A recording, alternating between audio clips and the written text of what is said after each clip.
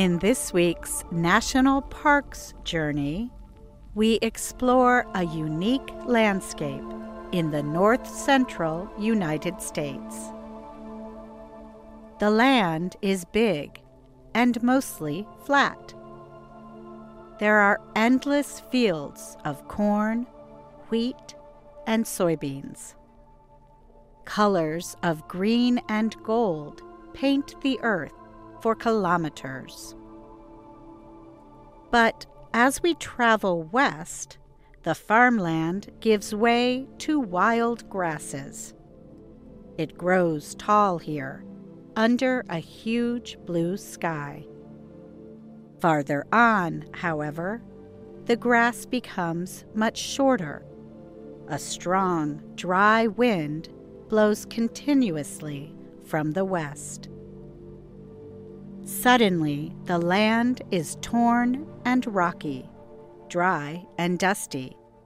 The green is gone. Now we are surrounded by light reds and browns. Purple and gold hues can be seen as well. All around are broken, disorganized forms. There are sharp walls of rocks and hills and valleys of all sizes and shapes. Welcome to Badlands National Park in the state of South Dakota. Hundreds of thousands of years ago, this whole area was grassland. Then, forces of nature destroyed the grass in some parts. Water and ice cut into the surface of the earth, splitting open some of its oldest rocks. Nature beat at the rocks, wearing them away. The result is one of the strangest sights, a place of otherworldly beauty. Altogether, the Badlands cover more than 15,000 square kilometers. About 10% is part of the national park. The area is a study in extremes. Temperatures in the summer have been as high as 46 degrees Celsius. In the winter, they have dropped to as low as 41 degrees below zero. Life in the Badlands is difficult. Its name comes from the Lakota Native Americans.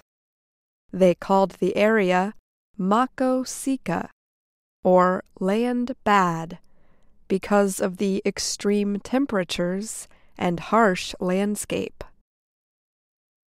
The term Badlands has come to be used for areas where soft rock is eroded in a very dry climate.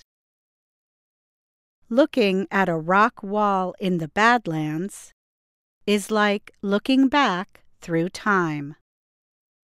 The layers and colors in the Badlands' strange formations were formed over millions of years.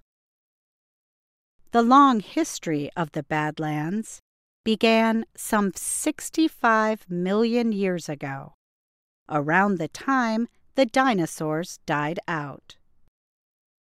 A huge sea covered the middle of North America. It was drying up.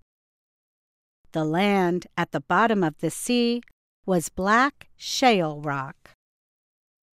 That shale is now at the bottom of the Badlands. The next level of rock is from what geologists call the Oligocene epoch. That period began about 37 million years ago. At that time, the Badlands area was warm and wet. A jungle grew there. a large number of warm-blooded animals lived in the jungle. Some of these animals were buried in the mud left behind by floods. Over millions of years, their bodies turned to rock. These fossil remains are a record in stone of what ancient animals looked like. The Badlands holds the world's richest collection of fossils from the Oligocene epoch. The area contains fossils from rhinos, horses, and huge cats. Because of this evidence here, we know that the period was great for mammals. Their total population worldwide increased greatly, and they grew in body size to take over the land left by the dinosaurs.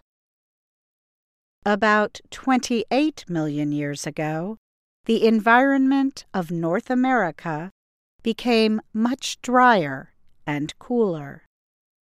The jungle disappeared. The land in the center of the continent became a prairie. A prairie is a large open area of grassland. The prairie here is one of the world's largest. The Badlands were created on the western edge of this great prairie. They started to take shape as rain, wind, snow, and ice beat down on the land. The rain and ice tore deep cuts in the soft earth. Over time, they became wider and deeper. The wind dried the earth and blew away the topsoil. Today, rain comes to the Badlands mostly in sudden, fierce storms. Often, the area's rivers are cooked dry by the hot sun and wind. Yet when it rains, the rivers flood. Their waters cut even deeper into the soft earth. The Badlands are very dry, but they are not a desert. They are filled with many living things. There are short native grasses and wildflowers.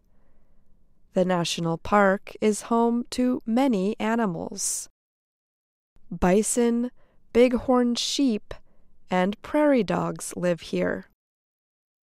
Prairie dogs are small animals that dig tunnels in the earth and live underground.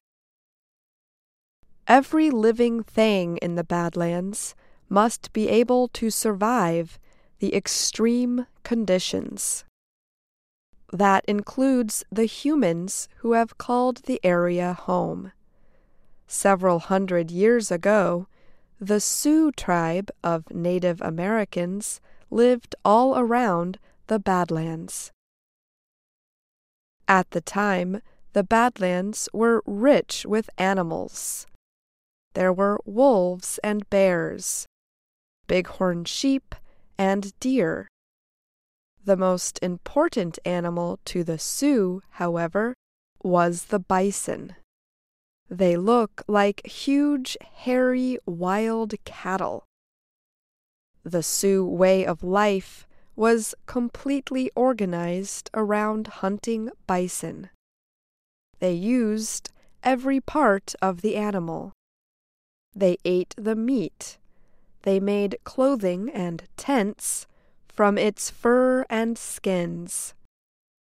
They used the bones as tools. They even boiled the feet to make a sticky substance to hold things together. White settlers who came west also hunted bison. In fact, they hunted bison until very few remained. They also planted crops where the bison had once fed.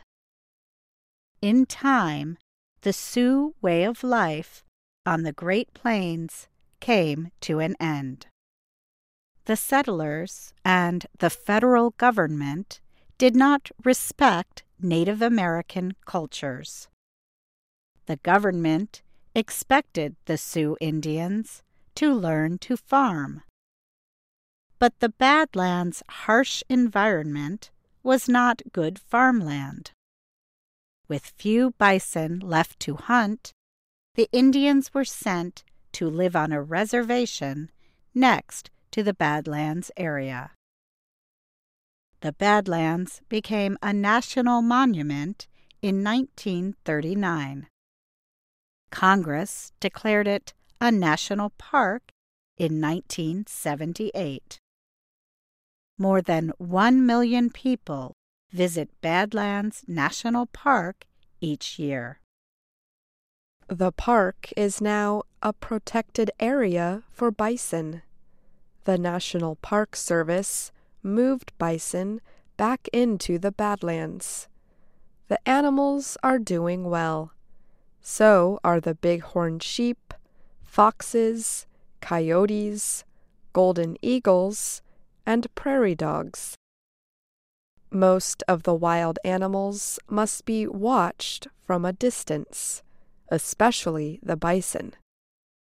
The Park Service says a full-grown bison can weigh as much as a small car.